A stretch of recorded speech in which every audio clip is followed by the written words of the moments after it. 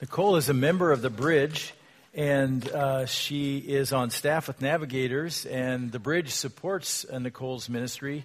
And there's a great example of how the church is a movement, and God is still sending his people today. And thank you, Nicole, for your willingness to go and to represent Jesus well. I'm going to dismiss Bridge Kids. Thank you for joining us for worship. Everybody who is in this room will be in Acts chapter 5. We're going to look at verses 17 through 42 as opposition to the church builds. Acts chapter 5. Please open a Bible if you have one, or the old smartphone. Here we go. Ajith Fernando, in his book entitled The Call to Joy and Pain, gave this very important, thought-provoking perspective. Here's what he wrote in his book.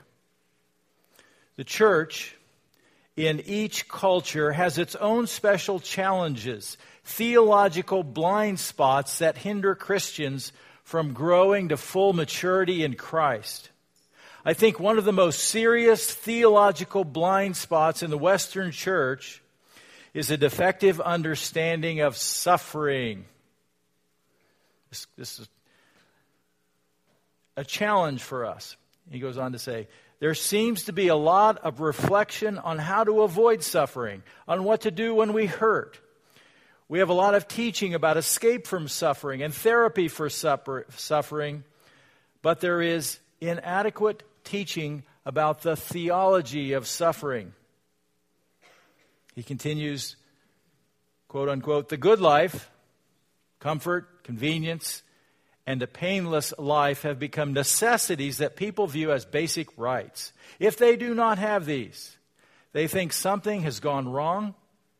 One of the results of this attitude is a severe restriction of spiritual growth. For God intends us to grow through trials. What do you think of that? Most of you know that that's kind of a biblical thought. But how many of us really like comfort and sort of think it's wrong to have to go through pain? I believe Ajith Fernando is right, because we are the Western church and we have theological blind spots. We do not have an accurate theology of suffering, like the Apostle Peter, like the Apostle Paul in the book of Acts. In Acts chapter 5, the opposition to the gospel continues to build. In Acts 1, Jesus ascended into heaven. Remember that? And he gave instructions to his followers. He said, you shall be my witnesses. And it's going to start in Jerusalem, and then Judea, then Samaria, and to the ends of the earth. In Acts 2, they received the gift of the Holy Spirit that had been promised to all believers in Christ. And then Peter got up, and he gave his first major sermon on the streets of Jerusalem, and 3,000 people came to faith in Christ. In Acts 3, Peter and John went to the temple at the hour of prayer. And they encountered a man that had been lame from birth and was placed there to beg. And Peter healed this man by the power of God in the name of Jesus Christ. And that spurred a lot of excitement in the temple area. And in Acts 4, Peter and John were seized and put in jail overnight, and they appeared before the Sanhedrin. And they were ordered not to speak or teach in the name of Jesus anymore. And they were released, and the church continued to grow. And the church had one heart and one mind. And 5,000 men came to faith in Christ, plus women and children. In Acts 5, a husband and wife lied to the church and lied to the leaders of the Holy Spirit, and God removed them very quickly. The good news about Jesus in Acts 5 continued to spread, and many miracles took place to show that God was at work and that God was attracting attention to his messengers and to his message. And when God is up to something big and he's doing a lot of miracles around him, there's always a purpose to those miracles, and they point to something. That's exactly what was happening in the book of Acts. Pay attention to God's leaders, his messengers, and pay attention to their message. So that brings us to our passage today. We're going to start in Acts chapter 5 at verse 17. And I just want to read the first 4 verses in Acts chapter 5. Then the high priest and all his associates, who were members of the party of the Sadducees, were filled with jealousy. They arrested the apostles and put them in public jail again. But during the night, an angel of the Lord opened the doors of the jail and brought them out. Go stand in the temple courts, he said, and tell the people the full message of this new life. At daybreak, they entered the temple courts as they had been told and began to teach the people. So if you follow on your outline, first of all, they are sent to detention. The apostles are sent to detention, and the opposition begins to build. And the reason is this, in verse 17, is the religious leaders were enraged. Look at 17. Then the high priest and all his associates, who were members of the party of the Sadducees, I want to remind you who they are, they were filled with jealousy. So the Sadducees were religious leaders, very important. They were mostly members of the priesthood, so they're from the tribe of Levi. That's where the high priests come from, out of this group. They are more liberal in theology. The word Sadducee isn't in the Bible except in the New Testament to describe these people. So it's not like God made up this word, Sadducee, or made this group. Sadducees don't believe in angels, they don't believe in miracles, and they don't believe in the resurrection of the dead. Just like a lot of people today. They're skeptics. Religious skeptics. The other main group of the day, the other group of religious leaders that were very significant, one of those terms you hear about in the Gospels, is Pharisee. They were the religious conservatives. They did believe in angels, they did believe in miracles, and they did believe in the resurrection of the dead. The high priest was a Sadducee. And that is sad, you see. The apostles had become extremely popular. Just think about this. Everybody's listening to the apostles. People are coming to faith. They're questioning the beliefs, many of them that had been taught. And they're learning about this new Jesus. They're learning about the Messiah, the promised one in the Old Testament. And they're seeing miracles, and people's lives are being changed. And the high priest is losing popularity. The opinion polls show him that he's losing fast. And the high priest and his associates have become jealous. Jealousy is an intense envy over the success of another. Jealousy is one of those values that drives the American economy. Jealousy is not one of those values that drives God's economy. Jealousy is one of those things that dishonors God and devalues people. Do you ever deal with jealousy when other people are more popular or more attractive, or have the nicer house, or they got the promotion, or they always get better grades? Jealousy is a real issue for we who follow Christ, that we just need to be honest with God about, honest with ourselves. Verse 18, the apostles are arrested. They arrested the apostles and they put them in the public jail. So the high priest and his associates believe they're doing good. They are jealous, but they believe they're jealous for God. They believe that they have a righteous anger They believe they're doing good for God. In fact, they are working against God. And I think this is really easy for Christians to do sometimes. Sometimes Christians get angry and they think it's righteous anger, and that they're sort of doing it because they're so passionate about godly things. And often it's not. Often it's just about some stuff deep inside of us that makes us angry and defensive. And we sometimes speak out in the name of Christianity, and we look so foolish sometimes. So the apostles are put in prison, and it's not just Peter and John, it's all of them. And we see verse 19, during the night an angel of the Lord opened the doors of the jail and brought them out. Does God have a sense of humor? Because the Sadducees don't believe in angels. And all 12 of the apostles are released. The high priest and the Sadducees don't know what to do, and the apostles are released. The gospel is advanced, verse 20 and 21. Go stand in the temple courts, he said, and tell the people all about this new life. Jesus' instructions continue. You shall be my witnesses. You got sidetracked a little bit. You got thrown in jail a little bit. That's okay. We're going to get back on course. And this is not unusual when God is doing something new and big, that he does things like send angels. Because all through the life of Jesus, when God was announcing something big or doing something big, navigating through culture, he brought a messenger from heaven to communicate about it. That's how he announced the birth of Jesus. That's how he announced the empty tomb. And so God sends an angel and to get them back back on track. Go stand in the temple courts. Interesting, temple courts, what's that all about? Well, that's the center of the Jewish religion.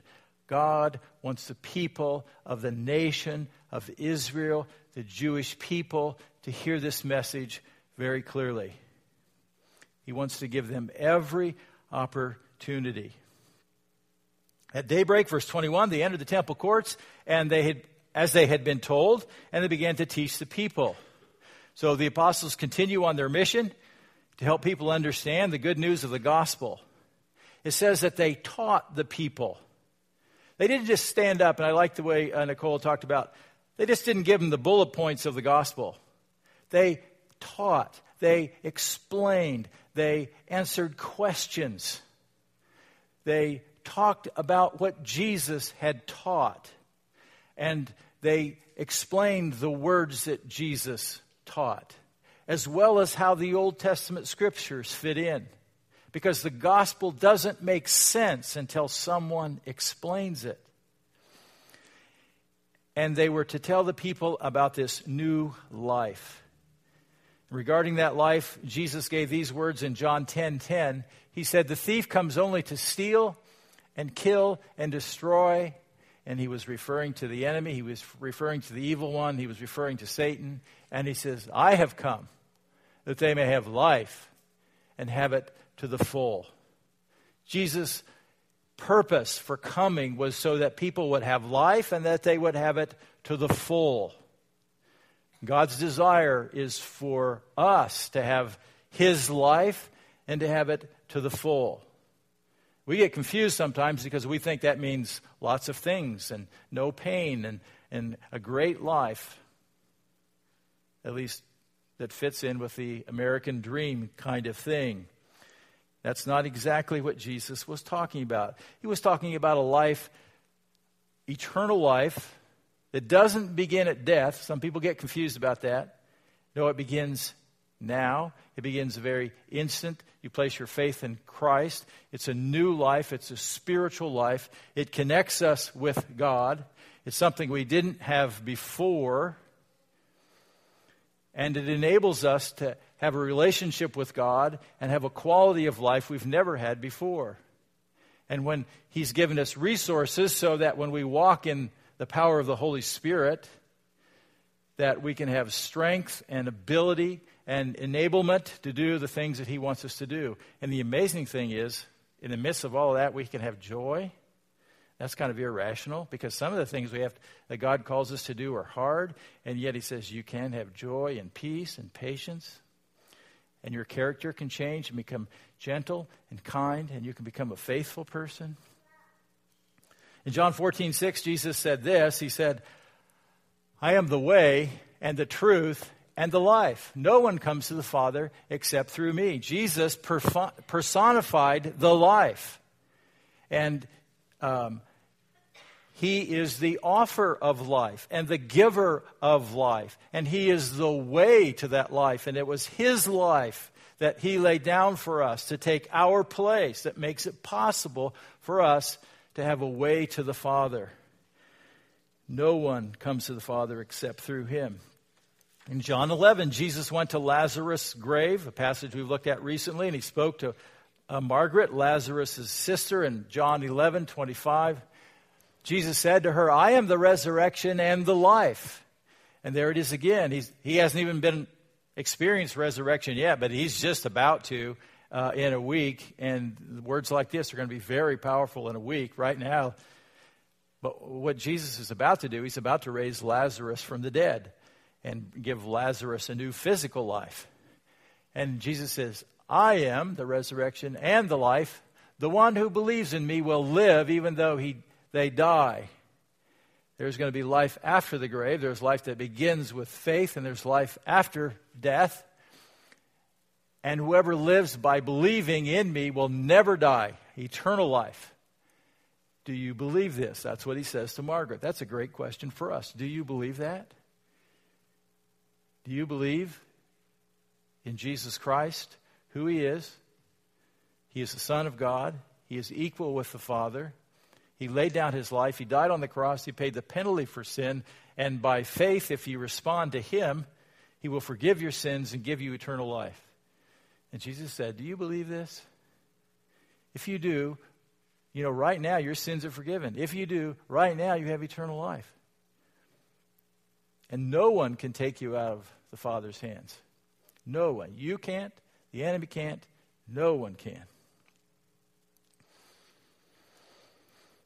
Secondly, verses 21 through 28. The apostles now are going to be placed on trial. So the apostles are supposed to be in jail, but they are not. They have been ordered to teach the good news in the temple. Verse 21, the religious leaders convened. When the high priest and his associates arrived, they called together the Sanhedrin, the full assembly of the elders of Israel, and sent to the jail for the apostles. Interesting story, isn't it? So the high priests who don't believe in miracles and they don't believe in angels are now they've gathered with the Sanhedrin. Now that's another term that you hear, and that's the ruling council. It's a large group of about 70 people, all leaders. It's like the Supreme Court and the U.S. Senate coming together, and they're going to make the decisions and they're going to bring justice. So here's their deal. Okay, we're together now. You go get the prisoners. And so religious leaders are confused, verses 22 through 24. But on arriving at the jail, the officers did not find them there. So they went back and reported, I wonder where they are. We found the jail securely locked with the guards standing at the doors. But when we opened them, we found no one inside. That is going to be a problem. Everyone is doing their job. The guards are on duty. The doors are locked. No prisoners. Where are the prisoners? How did they disappear? Verse 24, on hearing this report, the captain of the temple guard and the chief priests were at a loss, wondering what this might lead to. They don't believe in miracles, they don't believe in angels, and they are worried about the impact of losing their prisoners. How will this affect their ratings? Will they continue to lose ground at the polls? Only time will tell. Verses 25 and 26. The apostles arrested again. Then someone came and said, look, the men you put in jail are standing in the temple courts teaching the people. So the apostles are obeying God's instructions from the angel. At that time, verse 26, the captain went with his officers and brought the apostles. They did not use force because they feared the people would stone them. So temple police go back to the temple and they arrest the apostles again. They are carefully and politically savvy in doing so. They try not to stir up the crowds, no violence. And here's the interesting thing. The apostles came peacefully. No arguments. Where did they learn this? Jesus, when he was arrested. This is how Jesus did it. Remember, Peter was the one who cut off the high priest's ear. Peter has changed. Peter's not going to do it like the old way. Peter comes peacefully. They brought the apostles. They did it without force.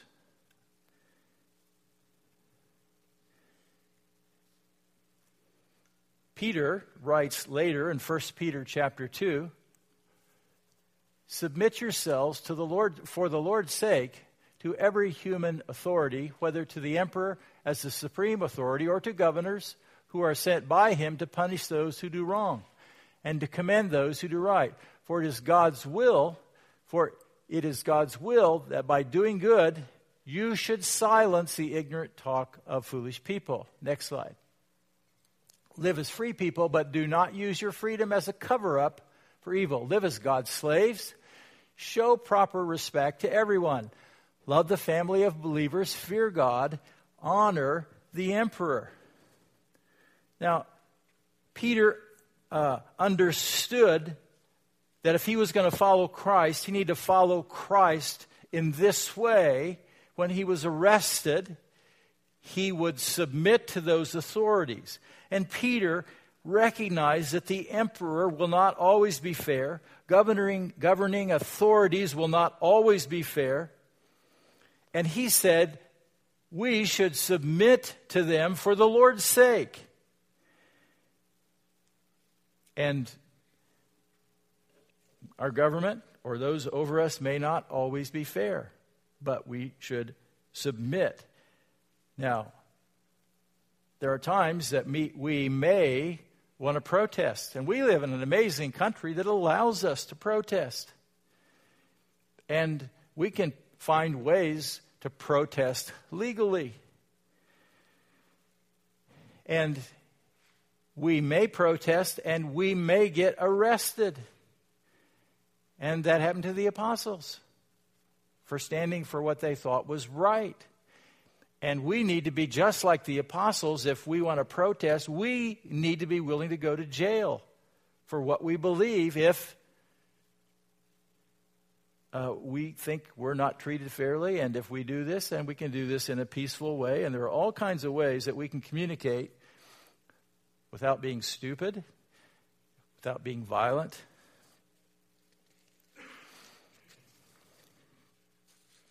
Verses 27 and 28, the apostles are accused again. The apostles were brought and made to appear before the Sanhedrin to be questioned by the high priest.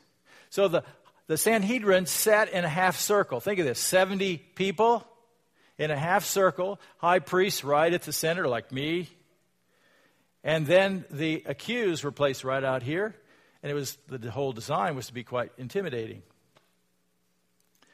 And verse 28, we gave strict orders not to teach in this name. And by the way, the high priest didn't want to say the name of Jesus. We gave you strict orders. That was Acts 4. Yet you have filled Jerusalem with your teaching and determined to make us guilty of this man's blood. 2 accusations. Accuse the apostles of filling all of Jerusalem with the teaching of Jesus. That's probably an honor. That's probably a good thing to be accused of. And then, this was a little risky, they placed the responsibility for Jesus' death on the Sanhedrin, the leaders of Israel. And the Lord knows they had major responsibility. They're not the only ones responsible. Romans have responsibility. The people have responsibility. But certainly the leadership of Israel has responsibility for the death of Jesus.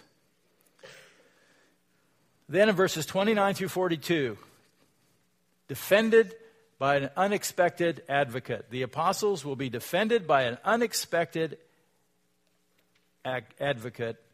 The highest principle, verse 29, stated by Peter, Peter and the other apostles replied, "We must obey God rather than human beings." This is the most important concept. Peter gets it. Peter teaches it. God's will first. He deserves our highest allegiance.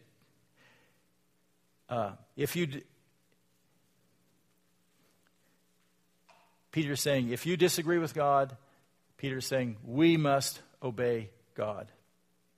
And this is similar to what happened already in Acts chapter 4 when Peter and John were put in prison. Let's go back and look at that. Acts chapter 4, Peter and John had been arrested. And the high priest said, "What are we going to do with these men?" They asked. Everyone living in Jerusalem knows that they have performed a notable sign. And see, they even got it. A notable sign means they got that there was a miracle and that other people knew about it. And we cannot deny it. But to stop this thing from spreading, it's like a disease in their mind. It's a bad thing for them. To stop this thing from spreading any further among the people, we must warn them to speak no longer to anyone in this name. Next slide. Then they called them in again and commanded them not to speak or teach at all in the name of Jesus. But Peter and John replied, "Which is right in God's eyes, to listen to you or to him? You be the judges." I like the way they said that. Okay, here's the choices here. You choose. You want to follow God? Follow people. As for us, we cannot help speaking about what we've seen and heard because we were eyewitnesses. We spent time with Jesus. We were there at the crucifixion. We saw the burial. We saw the resurrected Jesus, and he came and he talked. And then we saw him ascended into heaven, and we have a responsibility. He said, you got to tell the truth about what you know. The real truth, verses 30 through 32, the God of our ancestors raised Jesus from the dead, whom you killed by hanging him on the cross. And so Peter replies, the God of our ancestors.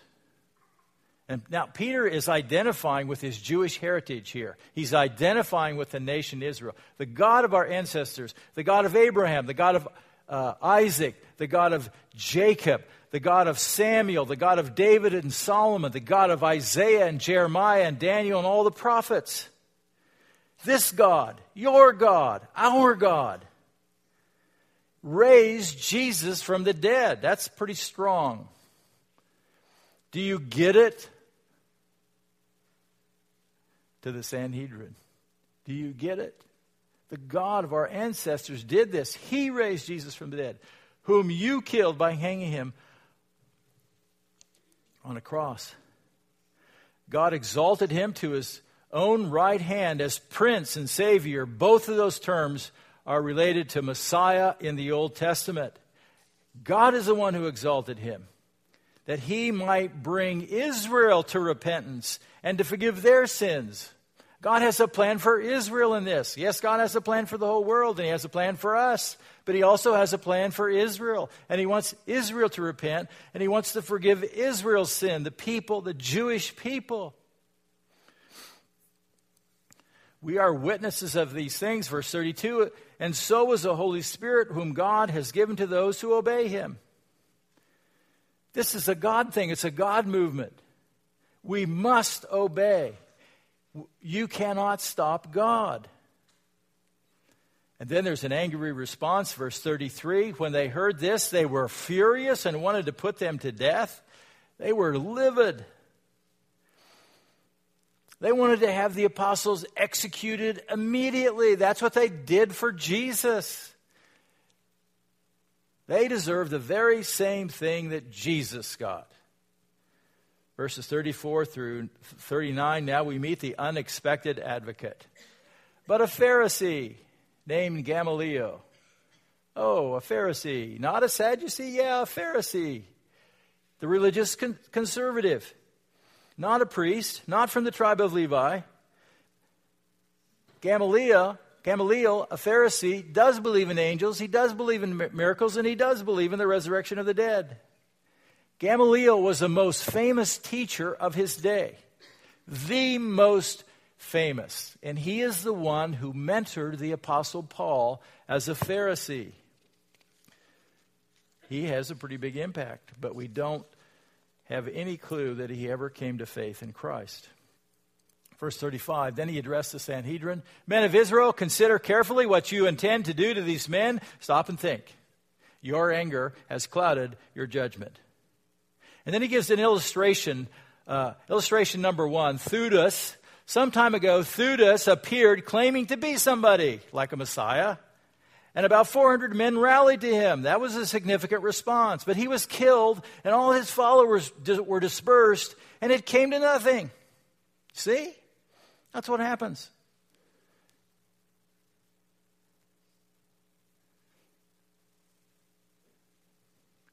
After him, verse 37, Judas the Galilean appeared in the days of the census and led a band of people in revolt. There was a rebellion. He too was killed, and his followers were scattered. Another example of rebellion that everybody in the audience knew about. The leader was killed, and everybody dispersed eventually. It just ran out of steam. Verse 38. Therefore, in the present case, I advise you, here's the wisest man in the room, leave these men alone. Let them go, for if their purpose or activity is of human origin, it will fail, just like all the others. Their leader is dead. If this is of a human origin, this is going to dissipate. It's going to run out of steam. Verse 39, but if it is from God, you will not be able to stop these men. You will only find yourself fighting against God.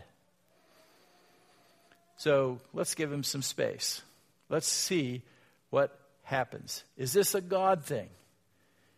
If it is, no one will stop them. If it is, you will be fighting against God. That's not a good place to be, by the way. One of the passages that I remind myself all the time of is God is opposed to the proud, but he gives grace to the humble. And sometimes I get a little high and mighty, and I get a real high opinion of myself, and I'm reminded God is opposed to the proud. Right now, I'm trying to swim upstream against God, but he gives grace to the humble. He gives favor to the humble. You have God on your team, and you get God's strength when you're humble before him. If this is from God, you will not be able to stop him. You will only find yourselves fighting against God. And then we find the apostles released in verses 40 to 42. His speech persuaded them. They called the apostles in and had them flogged. Well, they were kind of persuaded and kind of not. They just kind of wanted to get their 2 cents in. The apostles were flogged.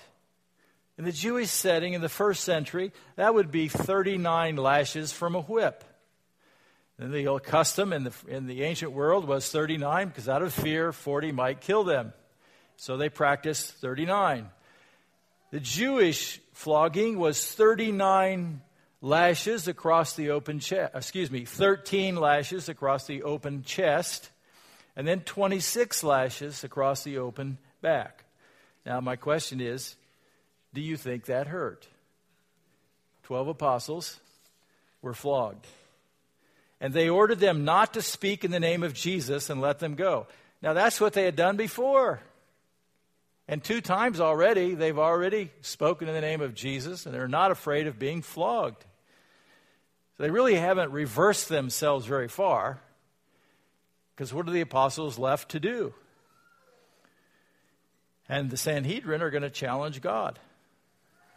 And the apostles are not supposed to speak in the name of Jesus. Verse 41, the apostles left the Sanhedrin rejoicing because they had been counted worthy of the suffering suffering disgrace for the name of Jesus. They were rejoicing. They were full of joy because they had been counted worthy of suffering. That's kind of a theology of suffering. Are we worthy to suffer for Christ? Are we worthy of suffering disgrace for the name of Jesus? And somehow the apostles experienced joy, reward, a sense of God's favor, a sense of God's presence, because they passed this test. They were counted worthy to suffer for Jesus' sake. Verse 42, day after day in the temple courts and from house to house, they never stopped teaching and proclaiming the good news that Jesus is the Messiah. The gospel continued to advance. In the temple courts, large groups, the apostles got up and proclaimed, preached the good news of who Jesus was. And it continued house to house, small groups, and there they taught about the good news. And they had dialogue and they answered questions. And they did icebreakers and stuff like that. And people came to faith in Jesus. A couple things here. Suffering for the name. Later, Peter gives a theology for suffering. 1 Peter chapter 2, verse 20. But how is it, to your credit, if you receive a beating for doing wrong and endure it? You know, you go to jail because you disobeyed the law. Well, go ahead and suffer because you're not suffering for Jesus. You deserved it. But if you suffer for doing good and you endure it, this is commendable before God. This is a theology of suffering. To this you were called because Christ suffered for you, leaving you an example that you should follow in his steps. I don't know if I want to follow in all those steps. Next slide. He committed no sin, and no deceit was found in his mouth. When they hurled their insults at him, he did not retaliate. When he suffered, he made no threats. Instead, he entrusted himself to him who judges justly. When Jesus was being treated unfairly and even tortured unjustly, he entrusted himself to the righteous one, the one that all justice can be rightly handled. Jesus suffered to give us an example to follow in his steps. Now, I don't think we're supposed to intentionally place ourselves in the way of suffering. Let's see, where can I suffer the most? No, I think as we follow Christ, whatever he wants us to do, as we follow and we face persecution, or we face something really, really hard because we're followers of Christ, we should step in and entrust ourselves to the one who is totally just. That's our example. That's a theology of suffering. The other thing that I think we see from the apostles is that witnesses for Christ. This has been a really strong one. Acts chapter 1, verse 8. So, we talk about this almost every week. Jesus told the apostles, you will receive power. Acts chapter 2, they did. When the Holy Spirit comes on you. When you placed your faith in Christ, you received the Holy Spirit. You receive the same power available to them, available to you. And you will be my witnesses. That's a prophecy and a command. You will be my witnesses. What does a witness do? They tell the truth about what they know about Jesus, who he is, and what he's done. And then in Jerusalem, in all Judea and Samaria, and to the ends of the earth. This is the theme of the book of Acts. The whole book fits right here. We're just going to watch it unfold. There are going to be witnesses for Christ in a lot of different ways. 2 Corinthians chapter 5, verses 18 through 20. This is for us. All of this is from God, who reconciled us to himself through Christ. The whole idea of reconciliation is we were way bent out of shape because of our sin. We did not have a relationship with God. And God, by sending his son Jesus, made it possible for us to restore that relationship with God, to reconcile that relationship with God through Christ, so that we could be in relationship by believing in Jesus. and gave us the ministry of reconciliation. Now that's our ministry, that's our job, is that we're to take the message of Christ to our world and help people understand how they can be reconciled to God. That God was reconciling the world to himself, not counting people's sins against us, and he has committed to us the message of reconciliation. The gospel has been handed to us. Christ died for our sins. He was buried. On the third day, he was raised again, and then he appeared to a whole bunch of people. That's the message of reconciliation. Next slide. We are therefore Christ's ambassadors, as though God were making his appeal through us. We implore you on Christ's behalf, be reconciled to God. That's our job, is to be ambassadors for Christ. We are his emissaries. We are his representatives. We are his hand and feet. You know, when we get to be involved in Touch Twice, that's an opportunity for us to be his hands and his feet to some people in our community that are under-resourced, people that I don't see every day. And we get to represent Christ. And when we serve in that way, we are Christ's ambassadors. If you serve, you don't have to preach to anyone. When we do good works, it impacts our world and produces goodwill in our world. And when we have goodwill, we can communicate the good news, and people can hear it. So, I'd like to close, and I just like to, as we pray this morning, I just want to think about some items that we talked about in the message. Let's pray together. Father, as we think through the message in Acts chapter 5, and we were reminded of things that grab our attention, I was thinking about the jealousy and how jealousy impacts our lives. And sometimes we envy other people for what they have, and we somehow feel left out, and we don't feel like you are sufficient for us, and we don't believe that you are sufficient to provide for us. And we end up not liking someone, feeling devalued, and we've got the wrong perspective. And just as you're sitting there this morning, are you dealing with jealousy in a relationship? Because at times you put your values in the wrong place.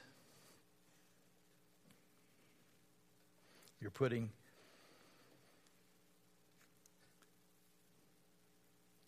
your desire to be happy above God's desire for you to be obedient. Father, I'm reminded too of when it comes to obedience, sometimes we forget to put your commands ahead of what others think, and we respond to what others think first. And would you remind us to put your will ahead of what others think, to put your will ahead of our will?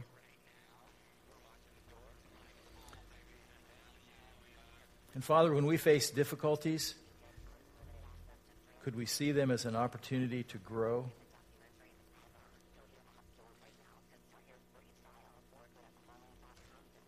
Are we willing to walk through trials and ask for your help and ask for your strength?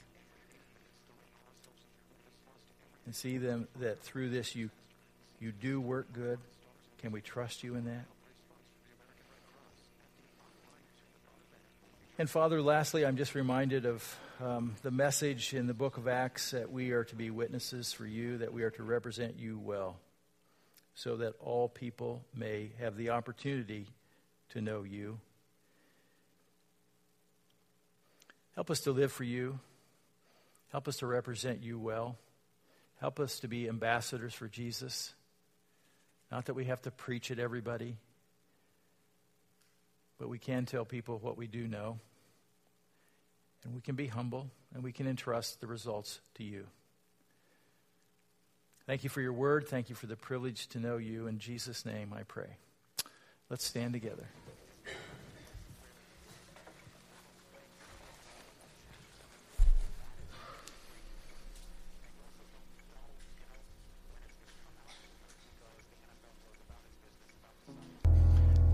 Next week we'll be in Acts chapter 6. The church comes across a huge practical problem. They're having this really, really large potluck, and it creates a whole set of problems, just like church.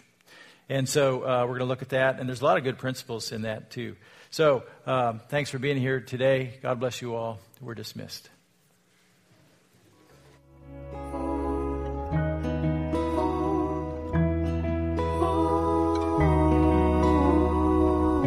His be the victor's name who fought the fight alone. Resplendent saints, no honor plain, his triumph was their own.